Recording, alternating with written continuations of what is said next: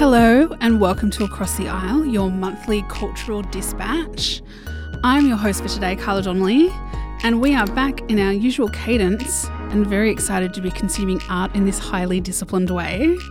Today we are discussing the smaller blockbuster Melbourne winter masterpiece on at ACMI from the Tate Modern, Light.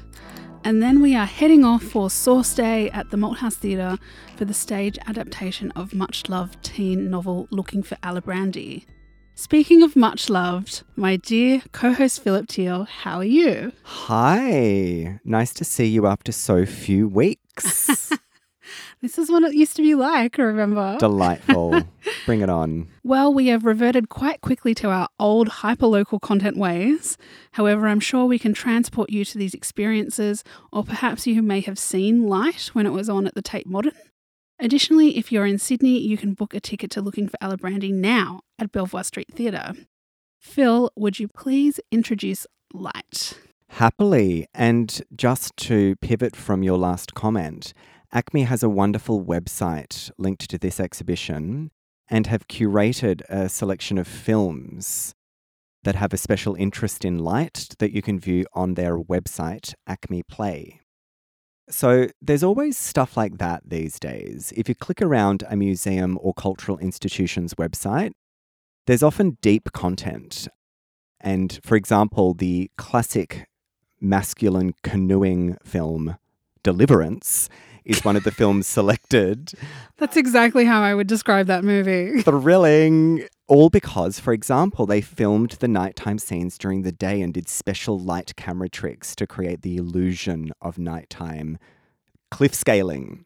In any case, as I was on the way to ACMI to see this exhibition, I experienced two suns.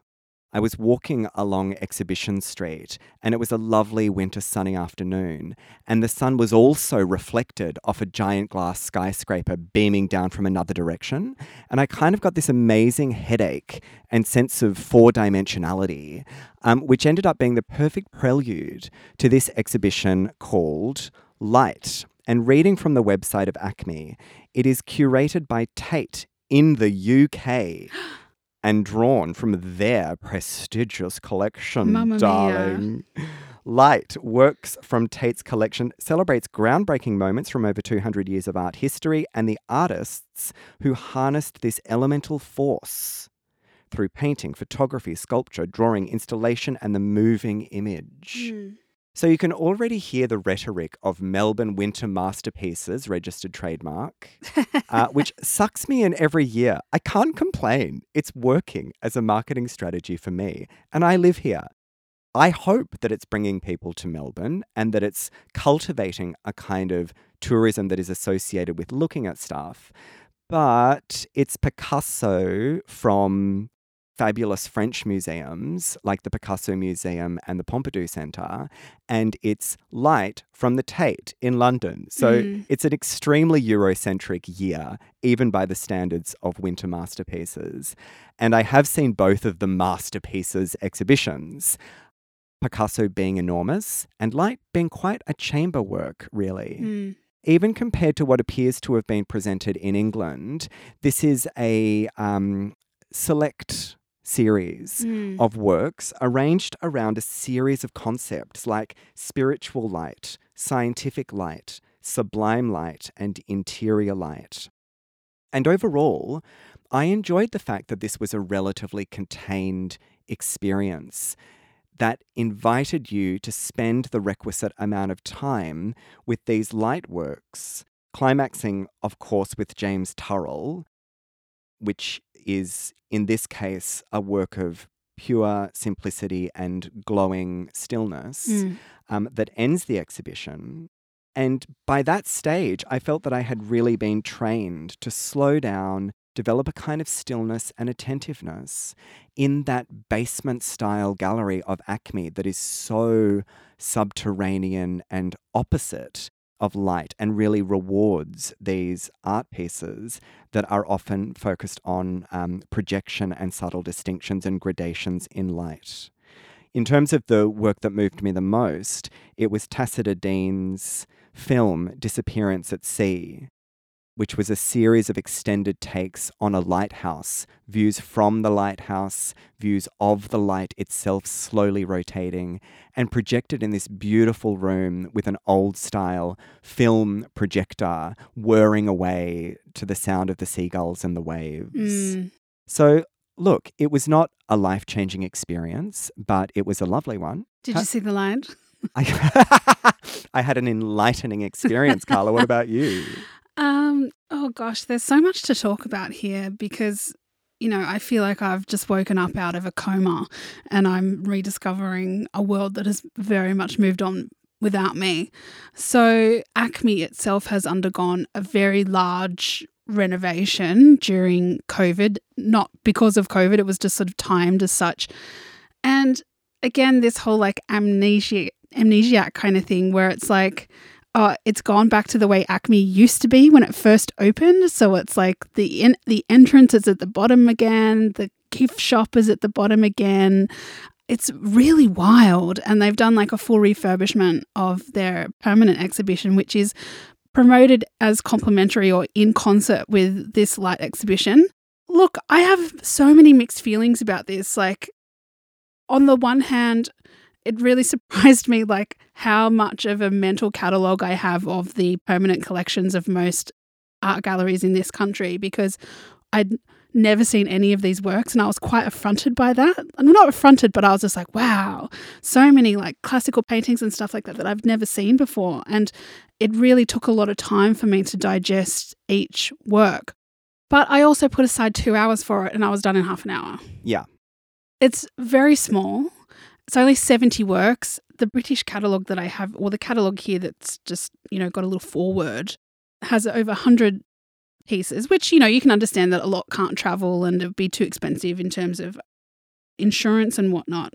But it did feel quite slight. But I did really love those separations of light that you talked about because, like, I'm very motion sensitive. There was a few of them that actually made me want to throw up. So I had to kind of avoid a lot of the sort of movement ones.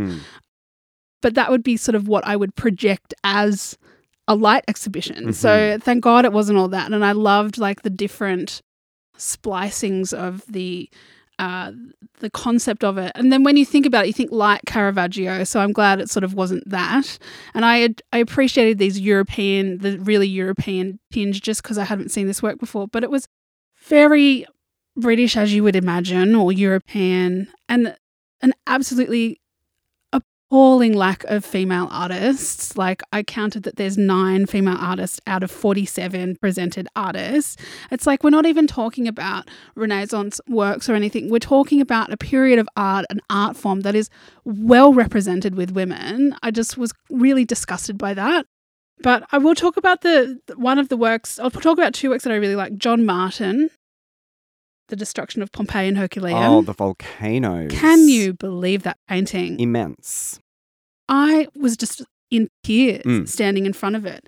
And it was, again, what we talk about here all the time of the art being a conversation through the ages. It makes time circular to me, like it takes me to this really freaky place.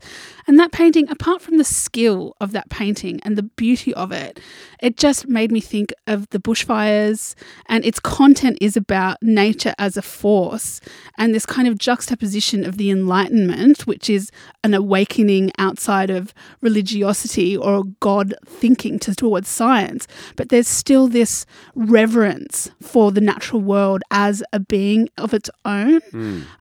What did you think of that painting? Oh, completely sublime. And I was moving so slowly in those early rooms, just after the Turner paintings, who I am dorkily moved by every time I encounter them.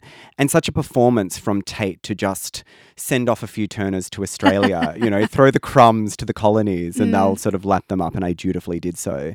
But that room with its immense fire-themed and volcano-themed material, it was called Sublime Light, that room, for a reason, was completely overwhelming and quite unlike art that we see at Australian collections. I agree with you. Yeah.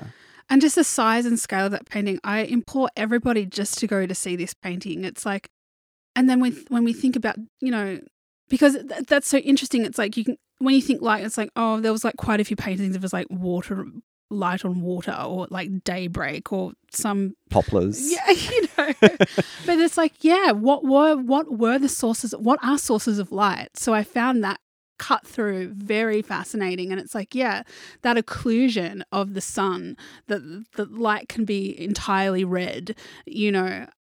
I was just absolutely mind blown by that painting.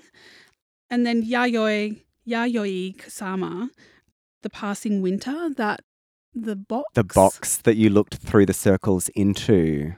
Yeah, just losing yourself. Oh, I'm glad that you had a close look at that. I was a bit scared. Were you? Yeah. Why? It was a sort of social environment by that point, and I feared having my face too close and too visible. Oh, and there was an attendant standing right there as well, and I was like, God, I mean, come on, Acme. Maybe don't have your verbose attendants talking about the fact that James Turrell was a pilot to everyone who steps into the serenity of a Turrell light piece. I mean, come on. Maybe don't have volunteers or staff members discussing their pay rates on the margins of this still reflective exhibition experience.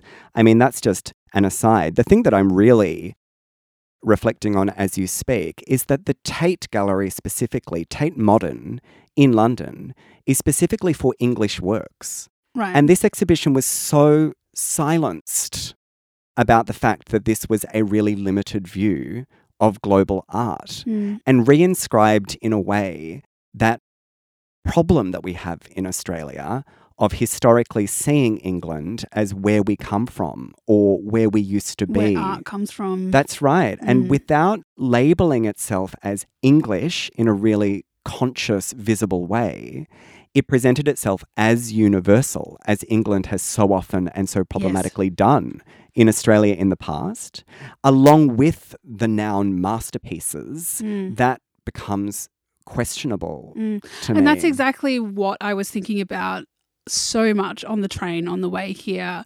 And, I remember the first time I went to the Asia Triennial at Goma, it must have been like 13 or 14 years ago, and how I just became completely unstuck that all my art education had always been white and Western, and that there was vernaculars and experiences that I had never seen before. It was like I'd gone and seen a movie for the first time, Wow. And so this was the opposite of that, where it was like all the same vernacular, but works I hadn't experienced before. And I was just like, oh, wow. It's like, I'm speaking this language. I can hear everything that you're saying here. Yes. But it just made it so much more jarring, that this is how we collect, Absolutely. And look, I'm giving Melbourne Winter Masterpieces one more year to give us something truly global. It's time for the pendulum to swing back a bit under this umbrella. Yeah. Like, what will you bring to Melbourne, NGV, that is not so Eurocentric and part of the story that everybody already reveres? Yeah, what will you dare to deem a masterpiece that's not white or curated through a white Eurocentric lens? And otherwise, just ditch the noun. There are better words. At least they called this exhibition just Works from Tate's collection. Honest marketing. Anyway, I'm glad we went downstairs. I'm glad that Acme is back. Long may it reign.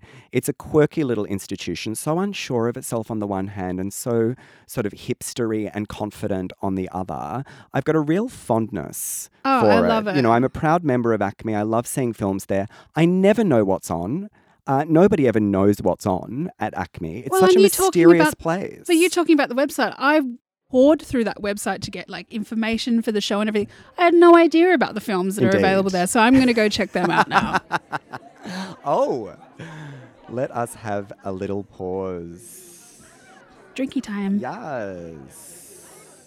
What is your winter beverage of choice? Speaking of winter masterpieces, Carla. I'm trying to sort of branch outside of myself. I don't really drink a lot of alcohol, but I was in Tasmania recently and I had quite a lot of mulled cider, which was nice. You think it sounds disgusting, but it's actually good. It sounds Tasmanian, and I fully am into that brand. What is something that you've been obsessed with recently? Oh, great question. Do you want the cultural or the consumerist answer? Whatever you want to say. Because Whatever comes straight to mind. Well, culturally, Whatever comes straight to mind. Well, culturally, I have been obsessed by the Diaries of Virginia Woolf. Oh, wow. Your comment about ACME having a kind of amnesia, or us collectively going back to our roots, has been reflected in my reading recently.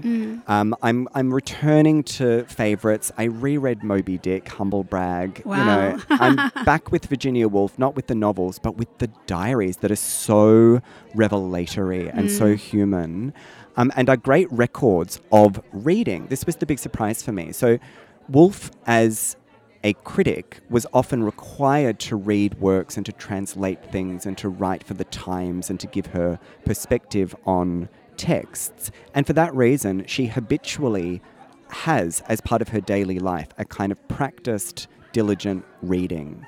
And to read the journals and take that journey of reading with her is thrilling, as of course is the experience of her just not casually, but developing masterpieces like Mrs. Dalloway as you travel with her, as she's introduced for the first time to Vita Sackville West, for example. Wow. And, you know, the dramatic irony that you have as a reader is just so thrilling to go, you know, you sort of know a little more than Virginia does about what's going to happen next. Oh. But the model of marriage and open marriage and life in the country and life in the city and what it means to have bouts of depression, all of these classic elements of Woolf and her circle, which were incidentally explored at the Queer exhibition that we discussed last time around. And there's an Bloomsbury Group. essay about the Bloomsbury Group in the catalogue of Queer, which I had a sneaky read of at the exhibition. And maybe that's part of what has sent me back to Woolf. But yeah, I'm enjoying a cosy little diary reading winter. That's really interesting. And the reason why I brought it up was so I could essentially fish you, because I have also returned to reading. It took me like 6 years to do my degree, and during that time I could only read non-fiction books when I had time off. So I've read my first fiction book in 7 years. Welcome back. Thank you. And it was Devotion by Hannah Kent. Hannah! And I've been thinking about you the whole time. And, you know, I was thinking about doing it on the show, but I don't feel really qualified or up to doing a book on the show yet, but let's just do a little potted. What did you think of it? Oh my goodness. These are obviously my people times two. Well, you're descendant from these German Protestants. These Adelaide Hills weirdos who thought they were too good for Europe. Right. I mean, the culture of this ethnic group in Australia is so niche and so familiar to me that it was thrilling to get Hannah Kent's take on that. Yeah. And to go back into the language and the hymns and the piousness and the righteousness. Yeah. And then to add this amazing love story between girls and women. Yeah. Which is what I meant by the times too. Like, I'm a queer post-Lutheran Australian, and so this was an amazing gift for me to encounter. It has a wonderfully supernatural quality. I didn't need all of the boat voyaging content. It was pretty intense. Yeah. But I guess it took up so much of, historical fiction, exactly. Yeah. You know, she knows how to tell a story authentically. Yes. How did you find it? It's really interesting because I just thought that my brain was broken. Like, it just could not read fiction anymore. And I just drank it. Like, I was dying from thirst. Like, she just has such an incredible turn of phrase and, not overly kind of, writers who are so meticulous like that can sometimes be just almost alienating because it's almost becomes its own language. But it's so lush and inviting. And, I would just read 1 or 2 chapters at a time. It still took me a long time to read it just because I'm a slow reader. But I just, it's a queer ghost story about Lutherans who flee religious persecution to come and settle in Australia. It's got encounters with Indigenous people. It's all over the place. But I loved it. Yeah, the forest content, the childhood forest experiences early on back in the home country. Yeah. Good memories of that text. Have you read Burial Rites by Kent? Yeah, it's incredible. Yeah, because I was going to say, if you liked this, you might love that. Yeah, no, I've read all 3 of her books. Okay. In succestion. So. I'm glad you're back in the realm of the fiction. Oh. I figured out how to get an ebook from the library on my e-reader. That's thrilling. So I also would recommend that, everyone. Definitely. I mean, Are we allowed to say that we're recording this in a local library? And that we love ratepayers Yes. and all that they provide us? Yeah. I'm thrilled. Let's keep talking about books. Yes, okay, sounds good. But I think, we actually have to Speaking go of to the theatre for the first time in 3 years on the show. So let's go.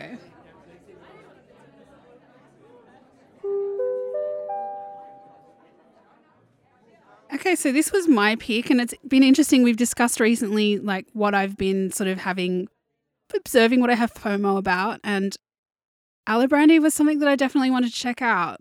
So this is from the blurb, which I think is important. Josie, well, it's for me because I don't know nothing about this story still. Josie Alibrandi is in her final year of high school, whip smart and aspirational. She is a third-generation Italian teenager and scholarship kid with the shadow of a family curse and a penchant for rule breaking. Iconic novel and cult movie, Looking for Alibrandi is the honest and empowered portrait of 1990s Mediterranean culture that spoke for the first time about systemic racism in Australia from a migrant perspective, which just seems wild to me. It defined a generation and to this day resonates with those caught in the stranglehold of identity and othering in this country, which kind of sounds strange because, Italians are now really European white people, but I'm Maltese. I grew up in the 80s in Australia in a very white suburb, and I definitely felt my otherness. So what is your history with this, Phil? Because it's so bizarre for me to say this, but I've never read it. I've never seen the movie. I knew nothing about it before I went to the play, and everybody my age was taught it at school. I don't know whether I just wagged school the whole time that we did it, but have you taught it? Because you teach. So it's fallen out of the YA high school canon a little bit just because that space has become so crowded. Sure. But it was one of those founding texts, I would say, of Australian young adult fiction that made a space for bookish kids to have an experience of coolness. If you had read Looking for Alibrandi, you had a kind of insider knowledge and pleasure that was shared with others who had also read the book. And so it developed a kind of outsider cult status, I would say. Then the film was a hit and quite widely screened and shown.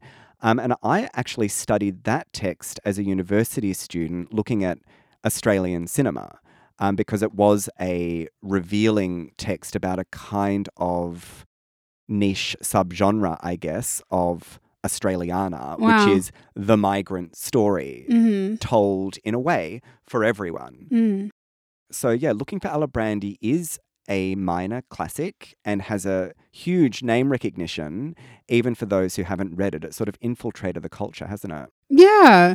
And it's interesting because the Malthouse have done like quite a lot of these Australian adaptations over the years. And this was the first one that really caught my eye, like the first one that I felt like I could relate to, even though I don't really know the content, but it centralizes a young Italian woman. I thought it could just be a bit of fun as well. So I went to opening night. When did you go? I went to a matinee about halfway through the season. Okay, so my opening night was pretty rocky. Like the whole cast had gotten COVID progressively and they hadn't been able to have a rehearsal together at all. Wow. Until opening night. Poor things. It was like intense. So it did feel quite scattershot to me. Like some of the characters felt like they were in a different play. So I don't know whether that cohered more as the time went by. But yeah, Josie Alibrandi's story of all the normal teenage things of liking boys and having identity crises and being a bit of an outsider was very relatable to me. The people in the audience were going crazy for it. It was obviously quite well loved. I think Chanella Macri as Josie Alibrandi was just an absolute powerhouse performance, completely inspired. Definitely. Such a funny, comedic performer and very subtle. Mm-hmm. Absolutely had the crowd in the palm of her hand. You talk a little bit about it because my thoughts are a bit jumbled. Yeah, well, to start with Chanella, like she has such a presence and such a connection to the audience that she can't help herself from obliterating the fourth wall. You know, she was cast so strategically and performed so humanely that I feel that everyone was in sync with her and adopting her perspective even more than usual. So it was a trip down memory lane in more ways than one, because we got to experience the doubt, the frustration, the botched attempts to please our own mums, the confusion about the passions of parents and the stupidity of adults, and the specific sort of problems of being a gifted scholarship child and therefore plunged into this context where you don't really understand the class distinctions and try to impress by being a hard worker. There's so much for me to relate to, even though I'm not in an ethnic minority. There was this particular centrality of the young person that I thought was fabulously done. The actor who actually most impressed me was Lucia Mastrantone, who played Christina, the mother. Yes. I really felt that the way that Stephen Nicolazzo was directing this production also had this secondary center from that woman's perspective, trying to hold together the generations and the stories, her own mother who's kind of losing the plot and is endlessly demanding, who's got her own secrets, the kid who she loves and has cared for but is necessarily entering this period of risk-taking and experimentation. I thought it was a beautiful depiction of sort of fraught maternity in those later years of being at home with your kid. Yeah. And the other thing that was exciting was that it was a play about women, lit beautifully as always by Katie Svetkidis. And to see these real doyenne-style performers who I've seen in numerous productions, especially directed by Stephen, was just a treat.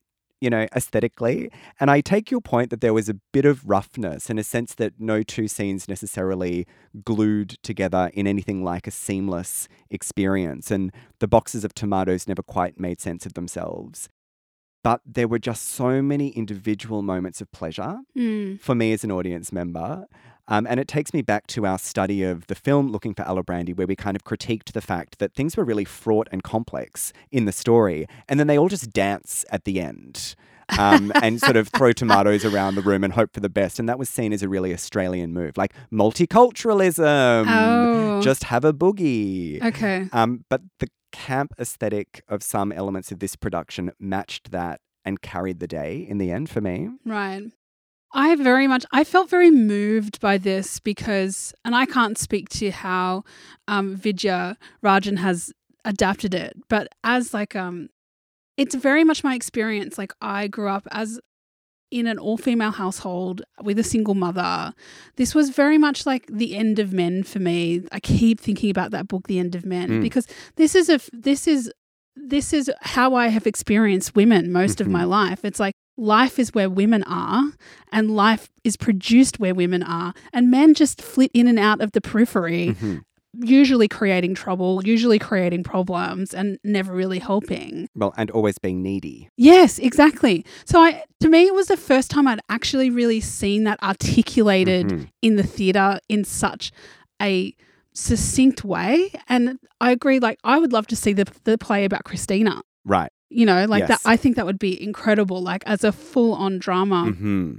But yeah, I really appreciate it. It was very heavy content, and I appreciated Steve Nicolazzo's way that he has, brought his signature campness in there, probably a little bit dialed down, made it quite funny and very sweet, but it just made it all the more tender for me. I felt very sad and elated for all of these women by the end, Absolutely.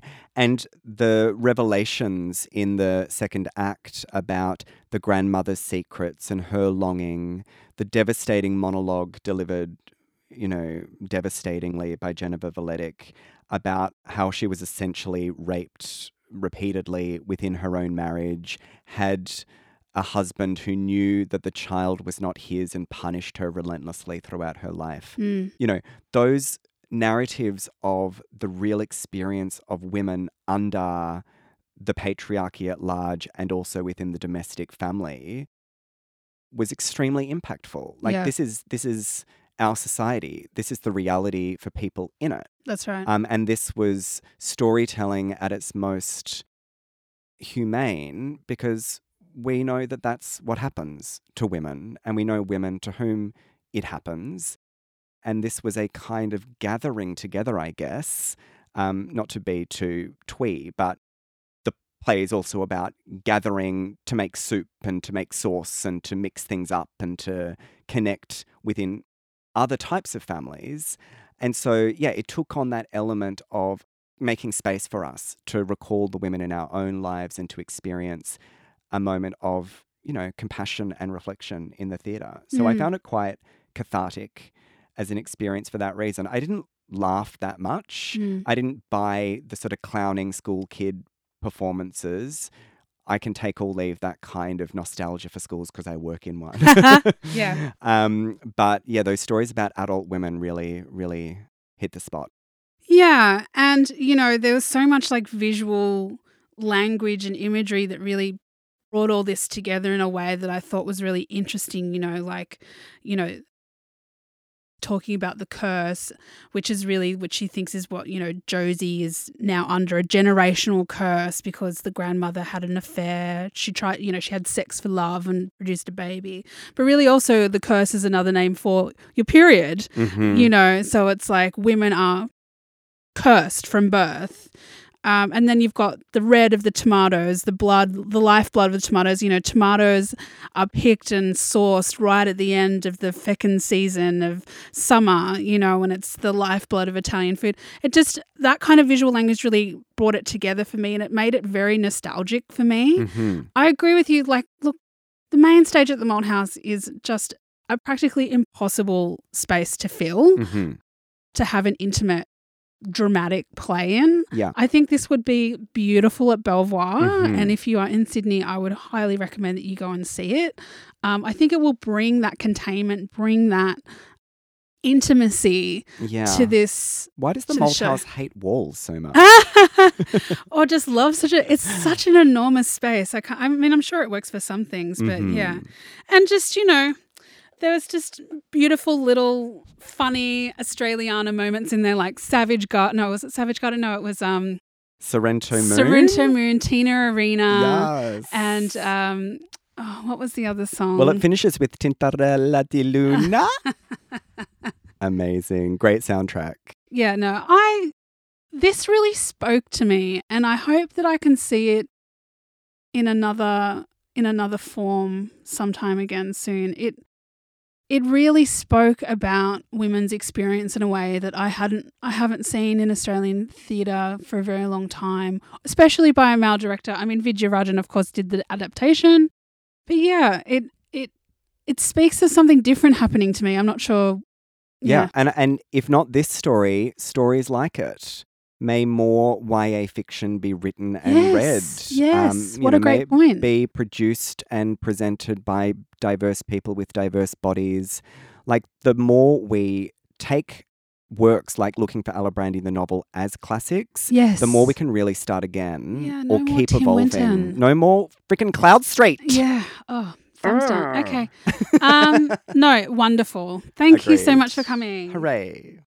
Coming soon, Phil. What is going to take up your August? Okay, so festival season is upon us. I know, look out. We have MIFF IRL. That's number right. 70. I mean, what a classic. I got my share pass. What's that? It's a pass that you can share with people, but I used all of them for myself. Thanks, MIFF. 12 films for quite a reasonable price, because the idea is that you take 4 people 3 times or 3 people 4 times or any combination of the above. So I went with one person 12 times. Okay. Oh, that's good. That's a great new encouragement. For those rare MIFF film goers who actually have friends, I'm sure that's going to be delightful.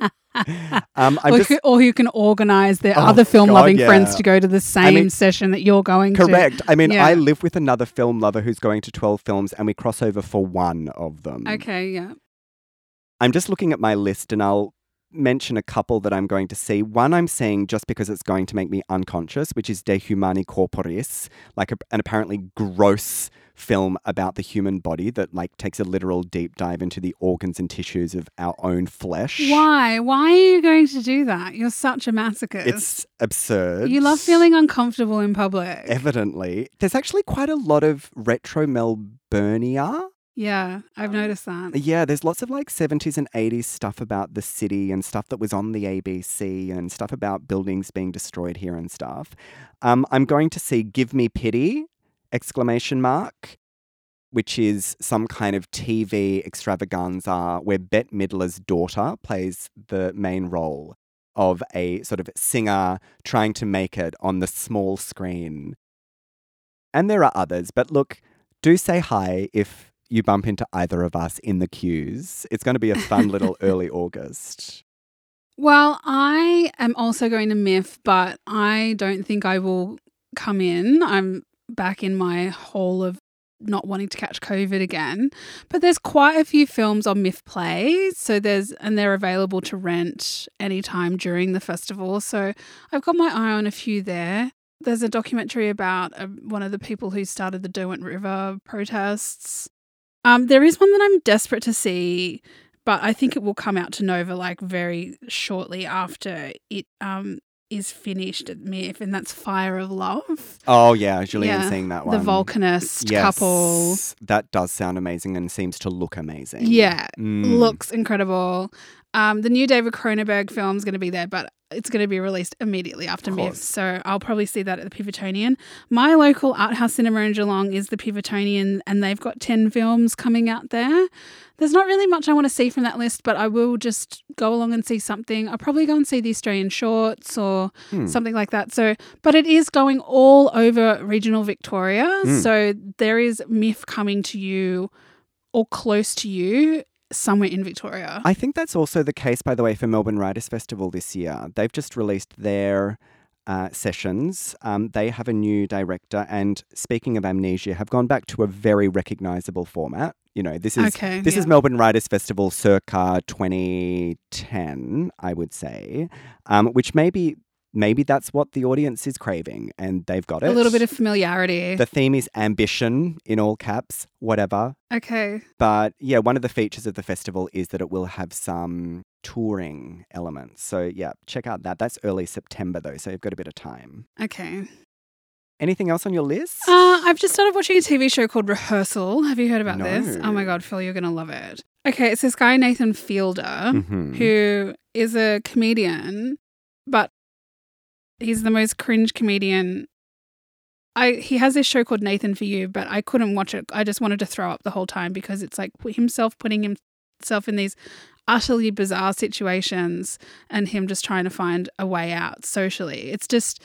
But it's very minor. Like, it makes it sound like he's eating spiders, but he's not. But this show is called Rehearsal, and he puts an ad out. I don't know if each episode is the same, but the first episode, he finds someone who's got a very minor confession to make, and he helps them work through it by recreating the pub on a soundstage of where he's going to like confess this secret to his friend. Oh God! And he gets like actors and like. It's a full recreation of this pub, and they run through how he's going to do this confession like 13 times with extras and every permutation of how this person could react. And the actor who's playing his friend goes and like hangs out with this woman so she can get like all of her tics down. Oh, wow. And practice it, like tells her that she'd told her a lie just to see how she would gauge it. And so this guy like gets to go through her reacting terribly, her reacting well, her reacting disinterested, so that he can practice doing this confession. And then this episode ends with him actually going through with it. It is deranged. Wow. And beautiful and sublime and unbelievable. It reminds me of that thing we did at Arts House in North Melbourne once where they recreated an old photo of me. And I spoke to an old lady all afternoon. We did it on the show. I forget the episode number. That's right. I've got that photo of you. Yeah. It's from when you were a kid. And then they gave you the makeup and they tried to just restage it. That was like a low-budget version of the show you've just described. They need to sue. So Melbourne artists already doing everything before. Fantastic. Well, I hope people are at least reading something, getting out of the house a bit, going to their local cinema. Keep us in the loop about what is on again. Yes, please. If you want us to look at what you're doing, send us some information. And that is that for this month's episode for July 2022. Thank you for listening. As we have relaunched our wee darling, if you could please tell your friends and promote us across your socials, we would be very grateful. Our handles for Twitter and Instagram are @AcrossIsle. If you would like to contact us, our email is atacrossisle.com, or you can just reach us on our socials as well. Across the Isle is recorded in Naarm on the stolen lands of the Bunurong, Boonwurrung and Wurundjeri Woiwurrung peoples of the Eastern Kulin Nation. Sovereignty has never been ceded. We pay our respects to their elders and are so grateful for their custodianship of the land, waterways and skies we live on. Always was, always will be Aboriginal land. And thank you, dearest Phil. Yes. I'll see you next time.